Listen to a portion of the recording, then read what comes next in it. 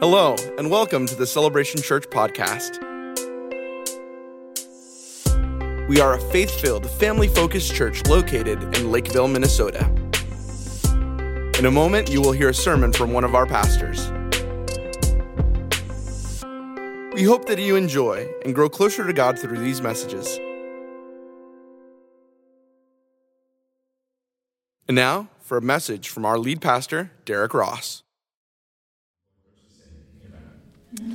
Amen. Amen. Come on, can we thank the Lord for Tanner and Tara's testimony of God's faithfulness in their life. I think Tara might be the youngest person that knows what a checkbook is.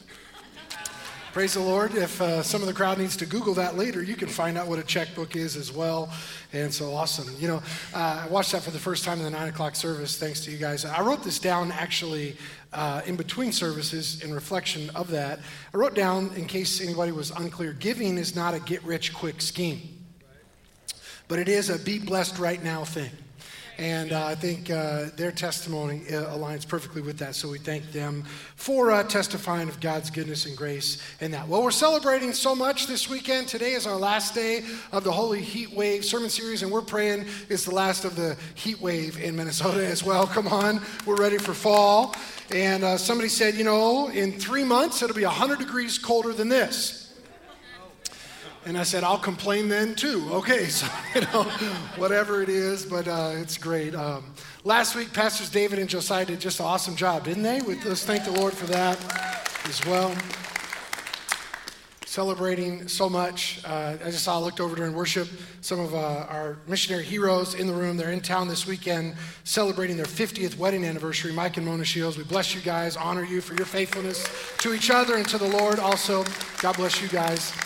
And also on Thursday, my sister-in-law passed her U.S. citizenship test. So she's setting Germany behind her and taking on America. I don't know. I'm not sure what's going on with that. She's not happy, but she's German, so whatever. That was her being happy. That scowl was overwhelming gratitude for passing that test. Anyway, it's great. It's Labor Day weekend. You could have been anywhere, but you're here. Thanks for being here. I knew the Lord would meet me here. I didn't know who else would.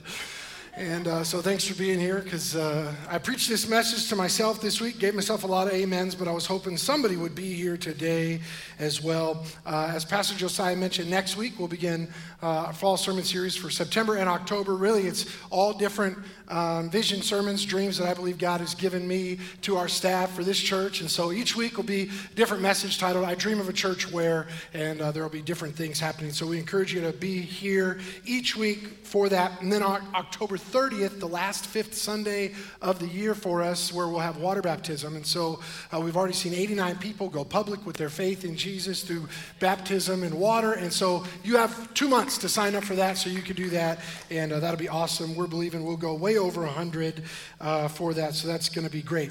I should say we're believing for over 100 on the year. But if it's 100 on that day, that's awesome too. But anyway, but as I was praying, reflecting how to close this series, I was thinking about how it seems like almost every prayer gathering, staff prayer time we have, someone feels impressed from the Lord to talk about a call to holiness. And so today, I want to preach a message that I've titled, The Hostility of Holiness. We are experiencing revival right in front of our eyes. 3 people agree with me, and that's awesome, but there was 8 in the first service, so there's 11 people that are agreeing with the pastor today. That's awesome, but not just because of what Dr. Tennant shared, not just because what we were talking about last week in preparation for 100 or 200 people be swept into the kingdom at one time.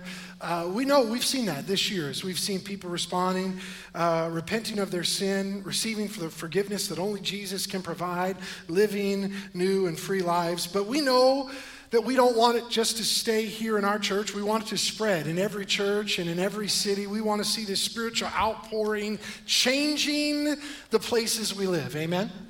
And so we also know that according to Scripture, that a lack of holiness always stops the flow of the Spirit in our lives. Therefore, today I want to talk about the hostility of holiness. I believe it really is a matter of life and death forever. And so we're going to do that today. I'm preaching from 2 Samuel chapter 20. If you have a Bible, you could turn there. But if you're able, would you stand to your feet this morning as we read God's word together? It's the most of the chapter, all the way through, the whole chapter through verse 22. I'm going to skip a few verses. I'll read a selected portion this morning. And for the sake of time, then we'll read the rest of the verses as we come to each point. Verses 1 and 2, and then I'll skip a bunch. Because in the middle, there's a few verses that talk about like concubines and what they did and didn't do. And so I'll bless you with that on your own time this week. That's not applicable to this morning's message, so we'll just skip over that for the sake of my sanity. Verse 1, the Bible says, I'm in chapter 21. I should look back at 20. There we go. Now a troublemaker named Sheba, son of Bichri, a Benjamite, just so happened to be there. By the way, I'd like to make mention that it's not something new. It's kind of like a tale as old as time, that the devil will work through people, around people, to cause trouble within the camp of God. We should not be surprised. We should not be prisoners of the moment. We're like, oh, I can't believe this is happening. Really? I can, because it always happens. People knowingly or unknowingly will be used. He was a troublemaker, and it was causing problems for everybody.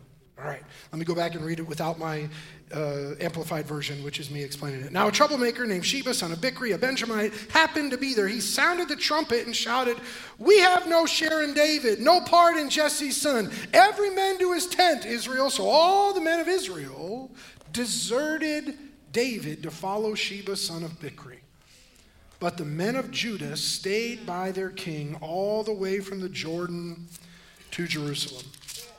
Let's flip over to verse 19. It says, they had some problems. They laid siege to the city. And then this lady was saying, hey, what are you doing? Verse 19, we are peaceful and faithful in Israel. You're trying to destroy a city that's a mother in Israel. Why do you want to swallow up the Lord's inheritance? Far be it from me, Joab, the commander of the army, replied. Far be it from me to swallow up or destroy. That's not the case. But a man named Sheba, son of Bichri, from the hill country of Ephraim, has lifted up his hand against the king, against David. Hand over this one man and I'll withdraw from the city. The woman said to Joab, his head will be thrown to you from the wall. A verse earlier, she's like, I'm peace loving, now I'll kill the man. I won't just kill him, I'll cut off his head and I'll throw it over the wall. Do you know why I titled the message, The Hostility of Holiness? Then the woman went to all the people with her wise advice, and they cut off the head of Sheba, son of Bichri, and threw it to Joab.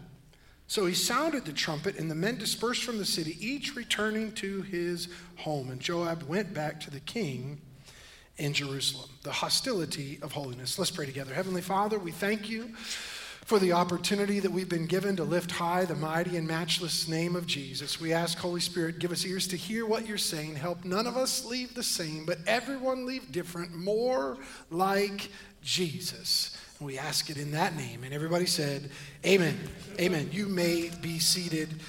Grab those notes. There's 4 points. We're talking about the hostility of holiness. Now, there's a lot of talk within the church, amongst Christian circles, about the lack of holiness outside the church. And for what it's worth, I agree. We live in a time, we live in a society where people don't just commit sin, they celebrate their sin. And that's a problem. But I would say an even bigger problem is the sin that happens inside the walls. Like, I never understand why people are surprised when people who are outside the family of faith live in sin.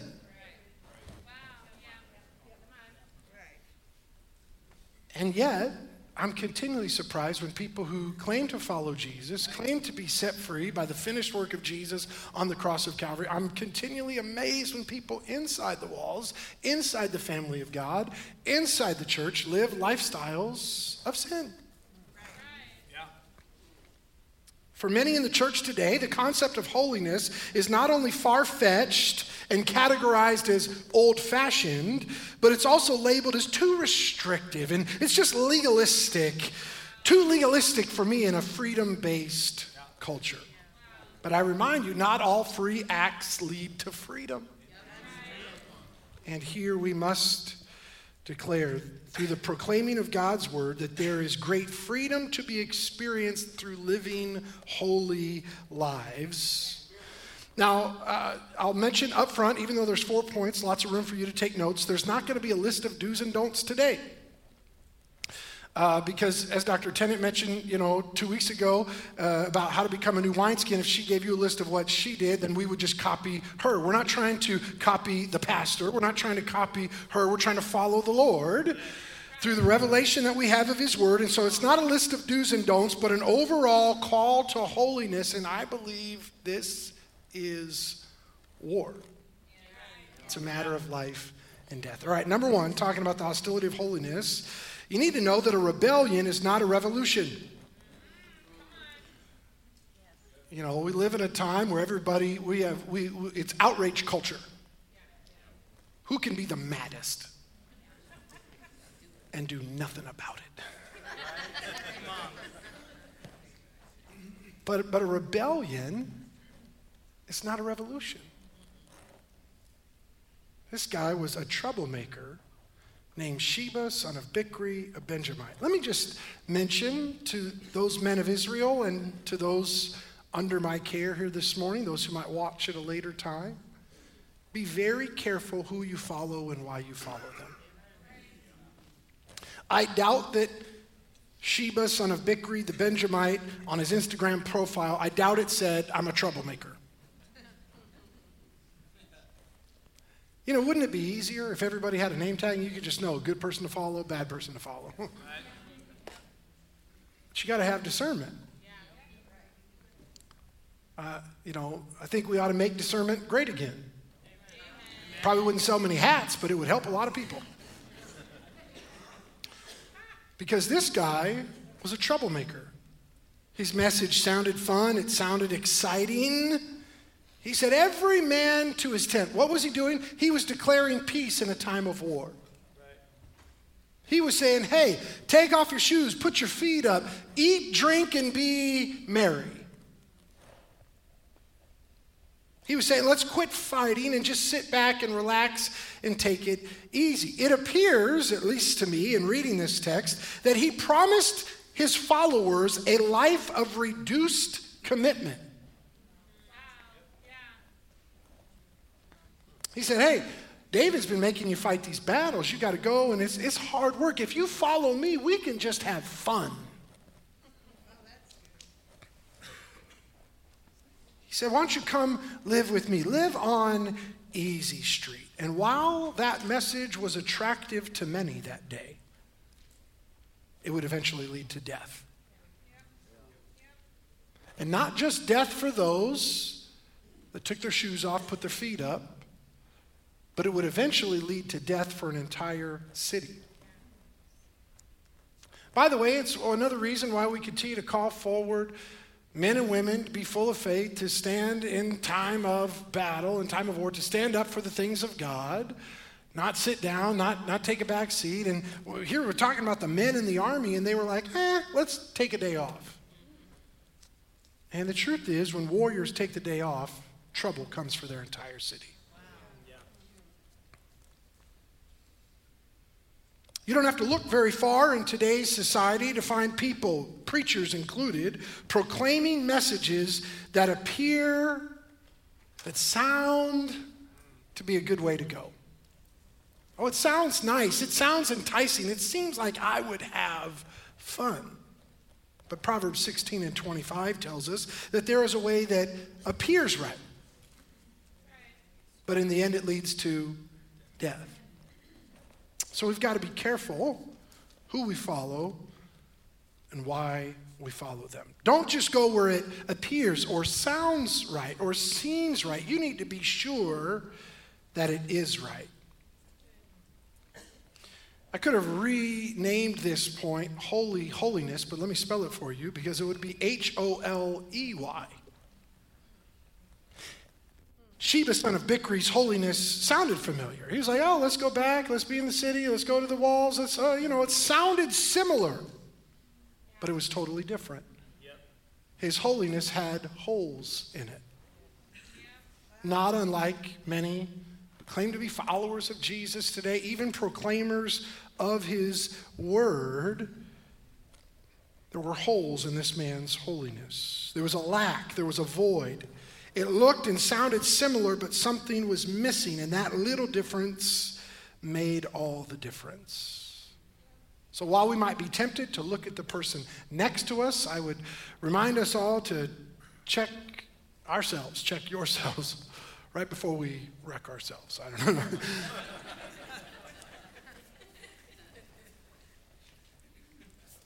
Because we live in a time where I think people are participating in rebellion, and they're trying to call it a revolution.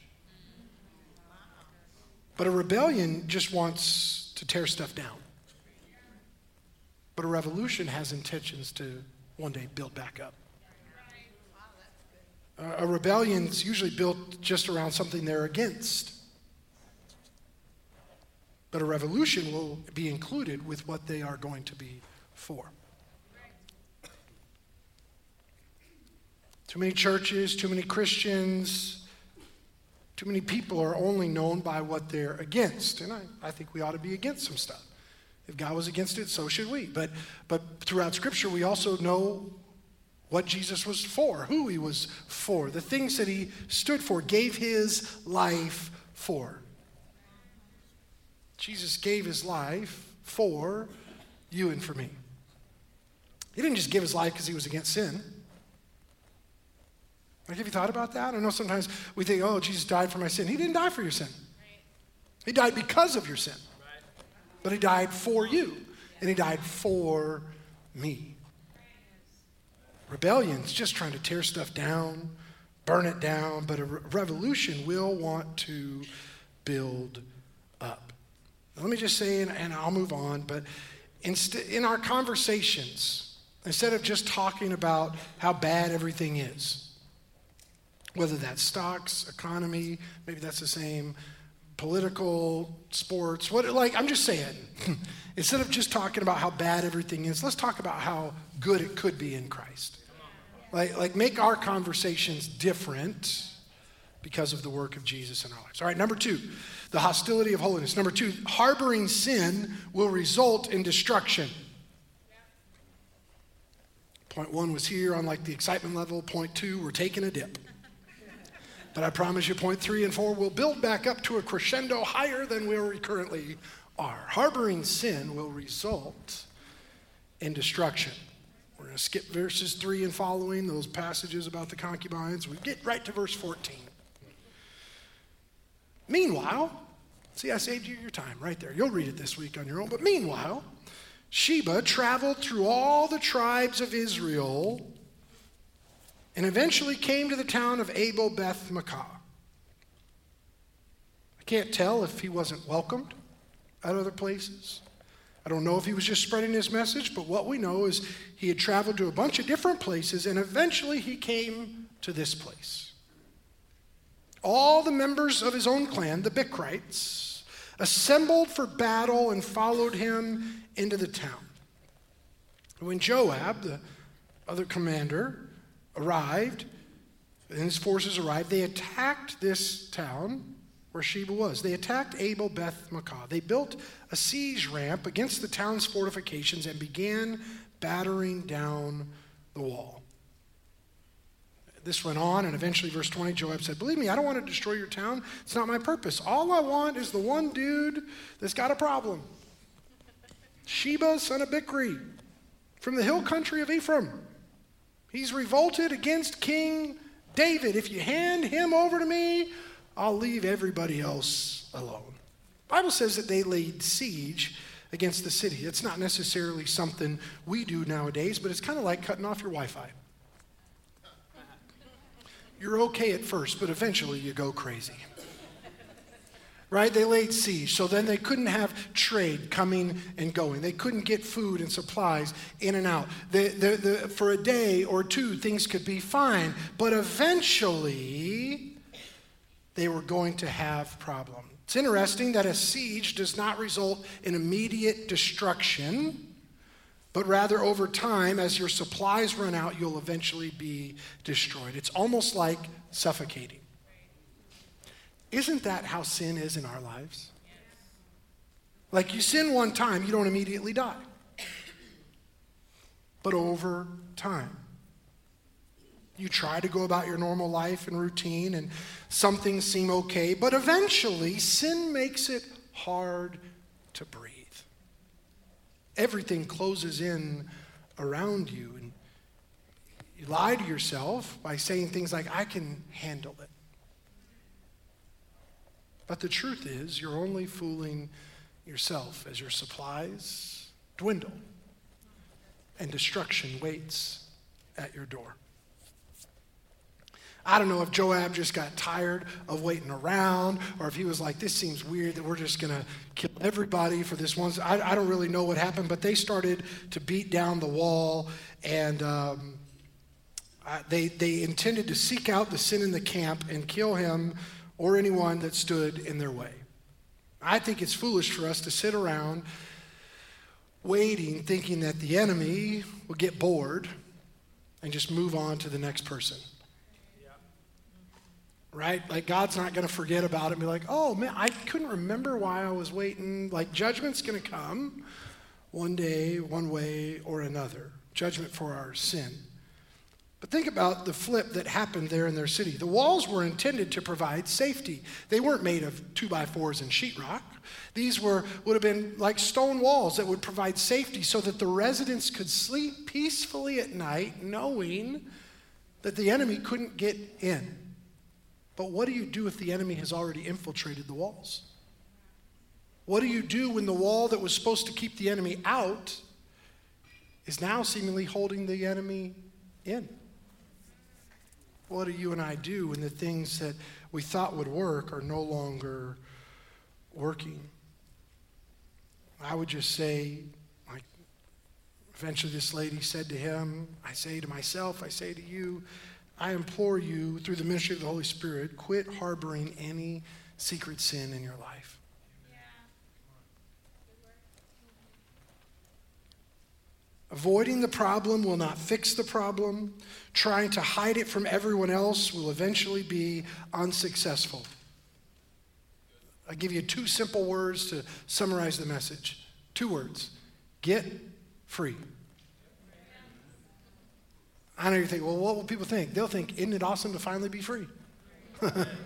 I'm just telling you, the devil will be, oh, what are they? I'm telling you what they're going to think. They're going to think he's free. She's finally free. Get free. You want me to explain it like in a 3-step process? Number 1, repent. Number 2, be delivered. Walk away from, don't just like, don't repent and then return to it. Like, walk differently. Leave it. Leave it behind. And number 3, stay free by living holy. This is our moment, because I'm telling you, harboring sin will eventually result in destruction. Romans 6:23 says, for the wages of sin is death. Like, I'm telling you, payday's coming. It's not a candy bar. Payday's coming. The wages of sin is death. But one of the problems we see today is that many people don't want to call something a sin. The most we can get out of some people is it's an accident. It's a oopsies. It's a my bad. But oops, accidents and my bads don't carry with it the sense of urgency when we label it what it is, sin. The Bible's very clear. Sin separates us from God. And eventually the wages of sin is always death. Friends, sin must be eradicated expeditiously. I enjoyed that so much typing it, I couldn't wait to say it out loud. Eradicated expeditiously. I was thinking of Pastor Vicente the whole time I typed it. Eradicated expeditiously. I could just hear him say, how do you say? That's it. Eradicated expeditiously. It's fun to say, but it must be done. Like, we can't babysit our sin any longer. It's not cute. It's not cuddly. Sin's not something to be taken lightly or glossed over. The sin that was present in the town of Abel Beth Makkah would soon lead to its total destruction. Let me just say it this way, friend. If you don't deal with it, eventually it will cost somebody else something as well. And say something to the parents, the grandparents, the aunts, the uncles, caregivers. If you don't deal with it, it'll impact your kids. I know you're all like, oh, generational curse. If somebody's saved, they're set free from the curse. What I'm telling you is they'll watch your habits and your practices. You can use whatever language you want to use. What I'm telling you is if you don't deal with it as they watch you, and by the way, what you do in moderation, they'll probably do in excess. So when you say, I can handle it, in essence, you're signing them up for a lifetime of struggle. I hope it's worth it, but I know it's not. So quit playing around with sin in our lives, in our homes, in our cities, because quite clearly, according to Scripture, harboring sin will result in destruction. All right, number 3, we begin the climb now of the roller coaster towards positivity. Number 3, wisdom carries influence. I know we're in a time where we think amount of social media followers, or we got titles or terms called influencers. We got a lot of people saying stuff and they're not saying anything all at the same time. Here we see that wisdom carries influence. Instead of people trying to get influence and then hopefully they'll have something to say, this lady had something to say and it showed her influence. Verses 16 to 19. By the way, if you're struggling with any kind of relationships and you need some kind of resolution, I'd recommend you reading these 3 or 4 verses on your own this week, putting into practice exactly what she does. She gives there some practical ways in how to bring about resolution. Verses 16 and 19. But a wise woman in the town called out to Joab. By the way, I think it's time for wise men and women to lift their voices. I'm tired of only the crazy people raising their voices. You know what I'm saying? Like 10% over here, 10% over there. I wish y'all would be quiet. Where's the mute button for a lot of people? We need wise men and women to raise their voice in these crazy times. But a wise woman in the town, we don't know what her name was, but we have a description of how she lived. Oh, that we'd have people more consumed with what they're going to say rather than the title. A wise woman in the town called out to Joab. Listen to me, Joab. Come over here so I can holler at you, so I can talk to you. Okay, that's not what she said. As he approached, the woman asked, are you Joab? Which to me is kind of like a weird question. I'm like, you just said, Joab, come over here. But hey, they were in battle. What if somebody was faking? Give people opportunity to answer honestly. I am, he replied. She said, good. Now listen up. Listen carefully to your servant. I'm listening, he said. Then she continued, there used to be a saying, if you want to settle an argument, ask advice at the town of Abel. What was she saying? That our town used to be known for wisdom. Our town used to be the place where people who didn't know what to do would come and ask what to do, and we would know. And now all of a sudden, we've got sin in the camp. This is why I say it's a lifetime battle that we have to sign up for the hostility of holiness. Like the city used to be awesome back in the day, but now they let sin enter the camp. So that means, beginning with me as your pastor this week, but all of us are coming up to a moment, in a few moments, of introspection. Have I allowed anything to come into the walls of my life, into my city? It doesn't mean I may have been awesome before, but is there anything that I've allowed to creep in that will eventually cause destruction in my life? Verse 18, there used to be a saying, if you want to settle an argument, ask advice in the town of Abel. I am one, she said, who is peace-loving and faithful in Israel. But you're destroying an important town. Why do you want to devour what belongs to the Lord? I think this lady really knew who she was as God's child. She knew that she was a daughter of the Most High. And when you know who you are in Christ, it'll settle a bunch of things in your life. When you don't know who you are in Christ, you'll always look for other people to tell you who you are or could be.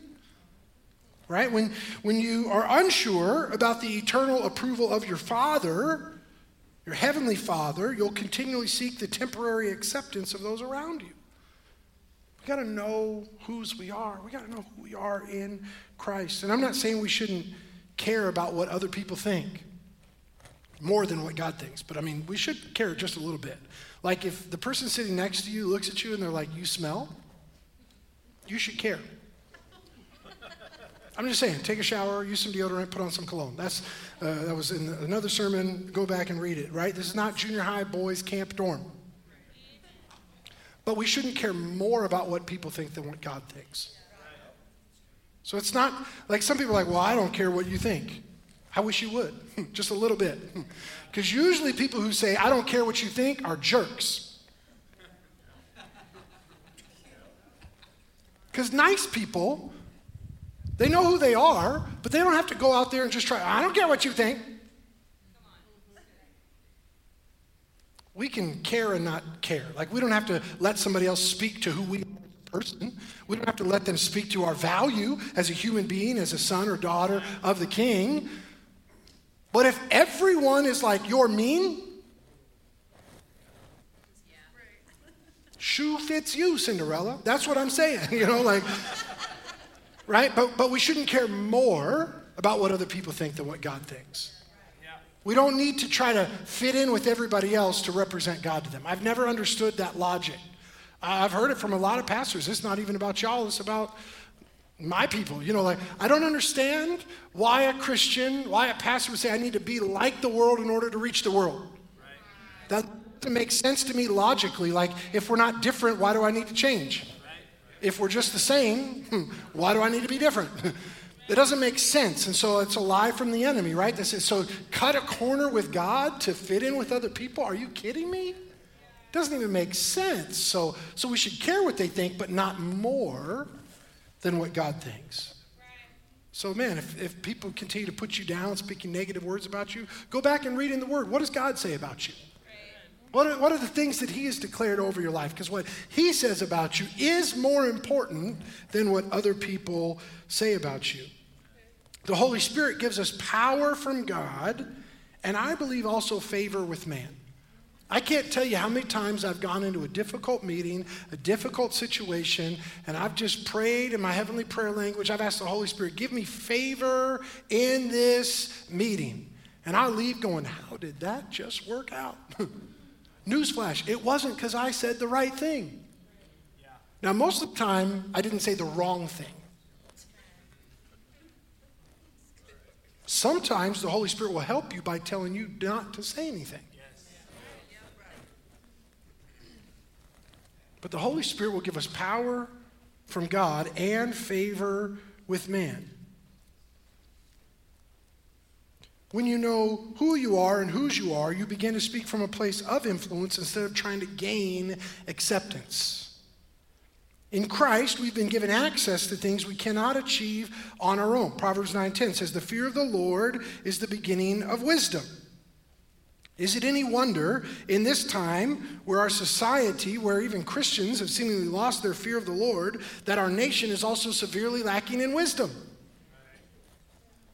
Even a lot of countries, people in countries from around the world, they're looking at us and they're like, y'all are crazy.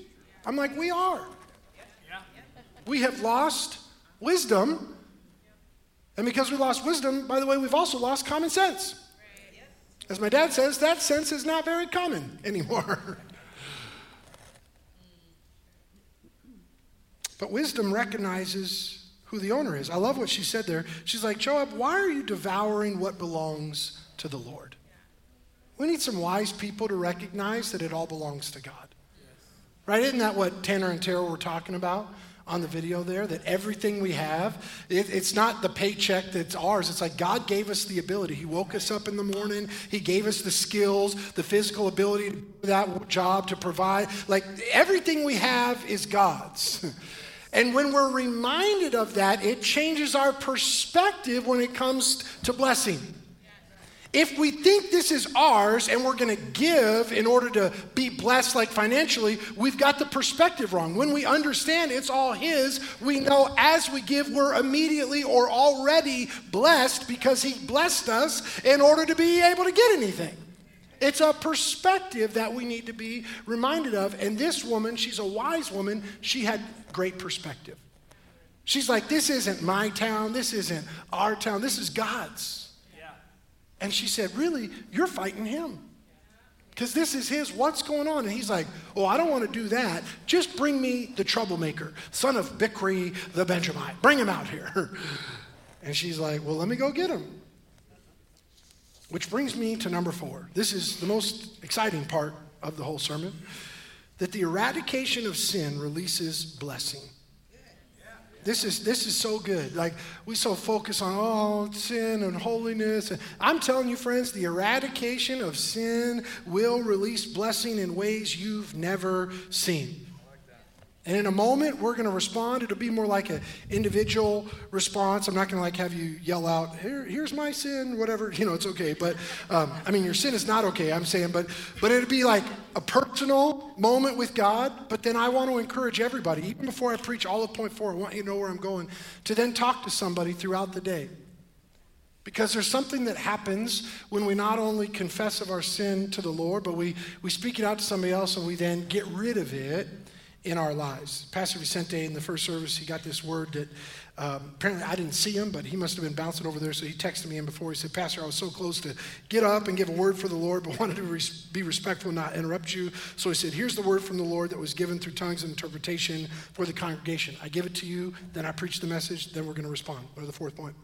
He says, the Lord says, I, the Lord, will uncover the hidden places, not to condemn you or expose you, but to heal you and restore you. So speak it out. Speak out your sin in Jesus' name. So that's what we're going to do. Not like all at once, but like I said, we're going to pray, ask the Holy Spirit to reveal. And then I just encourage you, before you even go to bed tonight, tell your spouse, tell a friend, tell somebody before you leave here today, this is how I'm leaving different. Because I'm telling you, the eradication of sin will release blessing. So remember in the verse before, she's like, I'm peace-loving. Verse 21, she says, we'll throw his head over the wall to you. Like from one verse to the next. Then the woman went to all the people and said, they cut off Sheba's head and threw it out to Joab. Then they blew the ram's horn and called his troops back. They returned to their homes, and Joab returned to the king at Jerusalem. I'm reminded of what Jesus said in Matthew chapter 18, verses 8 and following. He said, if your hand or foot causes you to stumble, cut it off and throw it away. Do you ever read the Bible and just chuckle? I do. Because Jesus said, if your foot causes you to stumble, cut it off. Jesus, if I was struggling to walk, do you feel like one is going to work better? I don't know, but I just sometimes I just wonder. I'm like, where was Peter? He could have asked a question. Peter been like, Jesus, that doesn't make sense, so I'm reading it and we'll find out one day. But anyway, Jesus said it, so you can't question it. You just accept it, move on. He said, it's better for you to enter life, eternal life, maimed or crippled, than to have 2 hands or 2 feet and be thrown into the eternal fire. If your eye causes you to stumble, gouge it out and throw it away. It's better for you to enter life with 1 eye than to have 2 eyes and be thrown in the fire of hell. Well, what was Jesus saying? What was this lady living out? The passage in the Old Testament, Jesus' words, they're completely aligned. What's the message? If there is sin in your life, get rid of it and get rid of it now. Like, don't wait another day. Don't wait another moment. This is your time. Why? Because the cost of sin is too steep. Quit playing games with it. Quit thinking you have time to deal with it. I love in verse 21, just throw it over the wall. She went from peace-loving to now cutting a dude's head off. That's the hostility of holiness. By the way, holiness is not weakness. I believe holiness carries with it boldness. Let me explain. I always cringe when I hear a Christian or a pastor, most of them are Christians, but say things like, well, I can't do that because I'm a Christian. I cringe a little bit. I think their heart is well-meaning, but let me just help you. If you call me your pastor, let me help you. I try to never say I can't, because I can. I'm a grown man. I'm a citizen of this country. And after I ask my wife, then I can. It's not that I can't, it's that I won't. Because when we say I can't, we're reducing holiness to weakness. Oh, I can't do that because I'm a Christian. What kind of defeatist Eeyore mentality, spirit animal, like what's going on? You can, but you're choosing not to. Holiness is not weakness. Holiness carries boldness. Well, by the way, why is it that we've lost boldness in our pulpits? Why is it that we've lost boldness in our witness? Probably because we've lost holiness. It's really tough to stand up and boldly declare the word if you got hidden sin. Because hopefully you got at least enough awareness to go, oh, event, is this the day, right? Like, by the way, quit looking over your shoulder. Just be free today. I'm telling you, holiness is not weakness. Other people can, that's fine for them. As a pastor, as a leader, as a shepherd in my own home, I'm telling you I can, but I won't.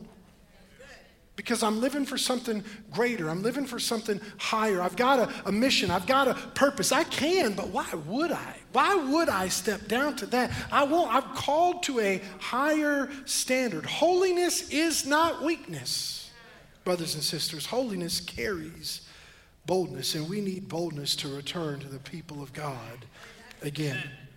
I love this lady. She was bold. She said, if it's going to bring us all down, we'll kill it, cut off the head, and throw it over the wall. BRB.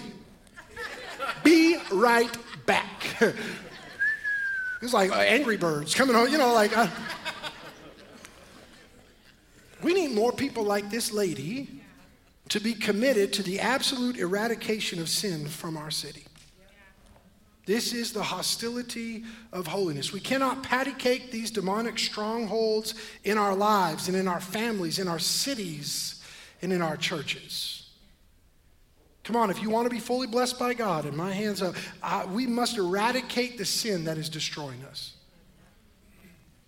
Keeping sin within the city walls restricts the free flow of the Spirit in our lives. It reduces and eliminates eventually the blessing of God that we want to live in. We've got to throw it over the wall. So I think the team's going to come out in a moment. I'll finish and we're going to pray.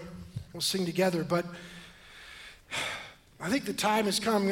I'm tired of seeing Christians sit on the sidelines while sin rages in our cities, in our homes, in our own lives, right? We need to be men and women full of faith, filled with boldness, living holy lives like this wise woman. We still don't know her name, but we know what she did, and she saved her city. Because she cared enough to confront the sin that was present and get it out of the land. In 2023, we'd probably say, well, how did Sheba feel about it?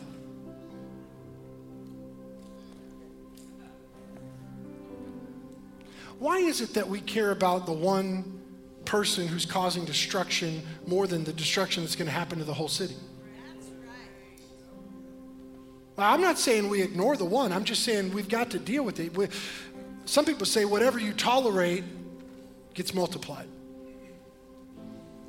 I think the longer Sheba would have stayed in that town, more people would have joined the sinful approach. And she was like, we can't let our whole city go down just because one dude's got a problem. We're going to get rid of it. I'll throw it over the wall. She made it sound so simple. Joab, why are you killing us? Well, you got that dude, Sheba, son of Bichri, the Benjamite. He's from Ephraim. A lot of descriptions. Like there was another Sheba in town. I don't know. He's like, we're going to kill everybody if we don't get him. She's like, that's all you want? BRB. Sheba, let me holler at you for a second. Get him. Done. She's like, what you want now, Joab? If that's all it is, I can handle that. She made it sound so simple. She's like, oh, if all that is needed, I'll throw it over the wall. I won't even come out and see you, Joab. I'll just toss it out like the trash from last week. She made it sound so simple. Why is it that we make it sound so difficult? We're like, well, I don't know if I could really give that up. Why not? It's killing you, sir. It's bringing down your family, man. Just throw it over the wall. What are you holding on to it for? What are you concealing? It's going to bring everybody down.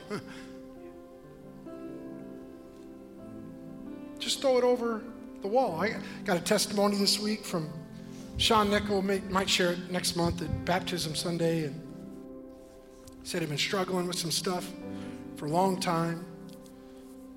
And I think it was 2 weeks ago I got the testimony this week. Now finally free. Just throw it over the wall. Like you came here today, you could have stayed home, you could have gone to the fair. Some of you are going to go to the fair. Spend all your own money.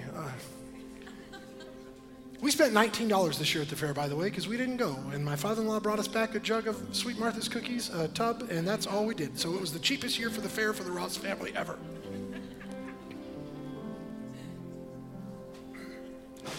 But before you go to do and enjoy, and maybe many will have a day off tomorrow, before you resume those activities, like, don't leave concealing Sheba in your life. Notice I'm not saying yet in the person you're seated next to. We're starting with our own selves. Deal with our own wall first.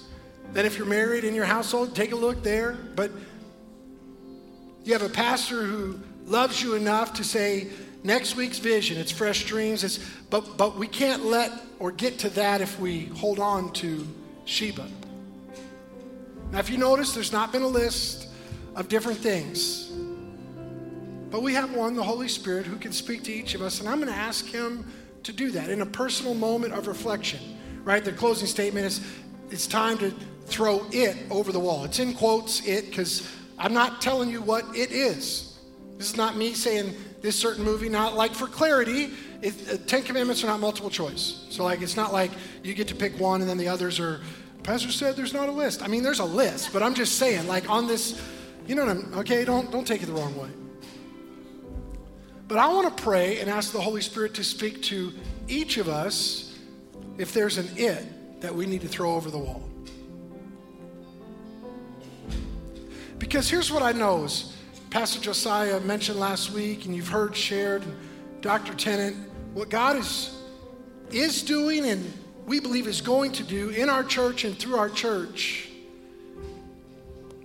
I think it won't happen, and I think it won't continue to happen if we conceal Sheba in our midst. If we hold on to sinful patterns and behaviors and attitudes and ideologies, if we hold on to things that I'm telling you are going to bring destruction. But thanks be to God, I'm telling you, if we'll cut it off at the head, if we'll throw it over the wall, the Bible says Joab sounded the horn and the blessing flowed. What happened? They removed the siege from the city. They went back to where they were, and the blessing flowed into the city again. Now, friends, we've been experiencing a great flow of blessing in our church and in our area this year. But I'm telling you, I've heard way too many people say they felt impressed by the Spirit of God, that what we've seen is only a glimpse. It's only a small amount of what we will see. And I'm just saying, as we close out this Holy Heatwave series, don't leave this place. Don't go another day holding on to secret sin,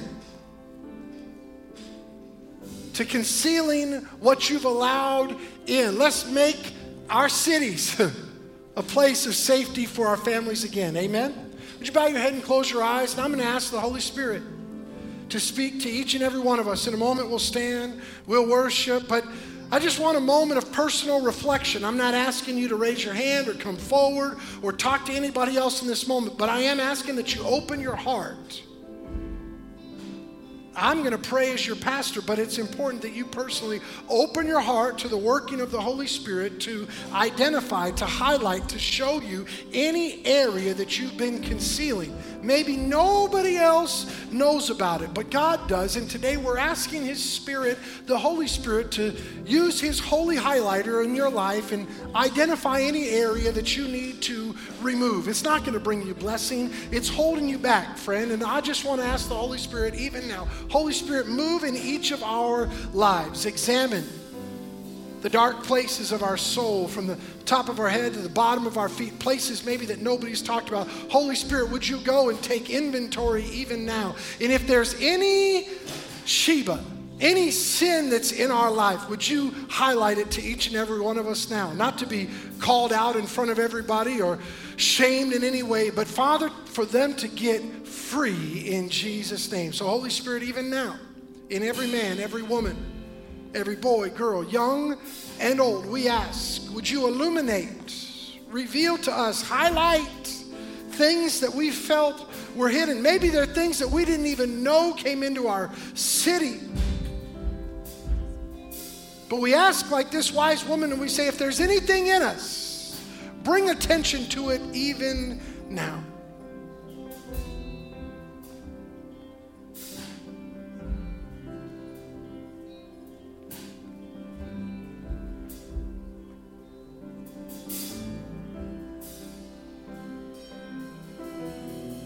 Father, as your Spirit is highlighting and identifying things in people's lives, many probably know right away, others may take a while to sit with you. I'm asked that you would grant your people courage to cut it off at the head, not to tolerate it any longer, not to hold on to it, think we can have a conversation about it, but just to cut it off at the head. But then not to hold on to it, but to throw it over the wall.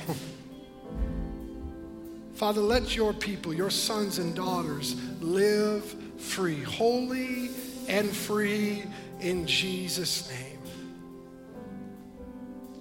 For Father, our spirits are filled with faith in what you're going to do in our church and in our land. As has been prophesied, that you're removing that bowl so that your light would shine forth for millions of people that drive by every year. And Father, we ask that you would help us not do anything to cut off the flow of your Spirit in our lives and for this area. Lord, we know as we're praying over this next decade that you help us bring the good news to those who've never heard, that you're raising up missionaries, that you're planting churches, that you're doing things in Bible translations and presentations so that those who've not heard would one day hear. Father, don't let us block what you want to do. Don't let us stand in your way of revealing yourself to all peoples. Father, I pray that your people would live the life, Lord Jesus, that you came to give us, life to the full, abundant life. Father, I pray that each and every one of your children here today, watching at home, watching at a later time, would live the abundant life that you've designed for us, fully forgiven and free in Jesus' name. Father, I thank you that holiness is not weakness, but it carries with it boldness. And I pray for increase of boldness in your people and sharing our testimony of what you've done in our lives with other people, so that many, both across the street and around the world, would come to know you, Lord Jesus, as a personal Savior. Father, be with us today. We ask, Holy Spirit, seal the work that you've done in us. We pray it in Jesus' name. Amen.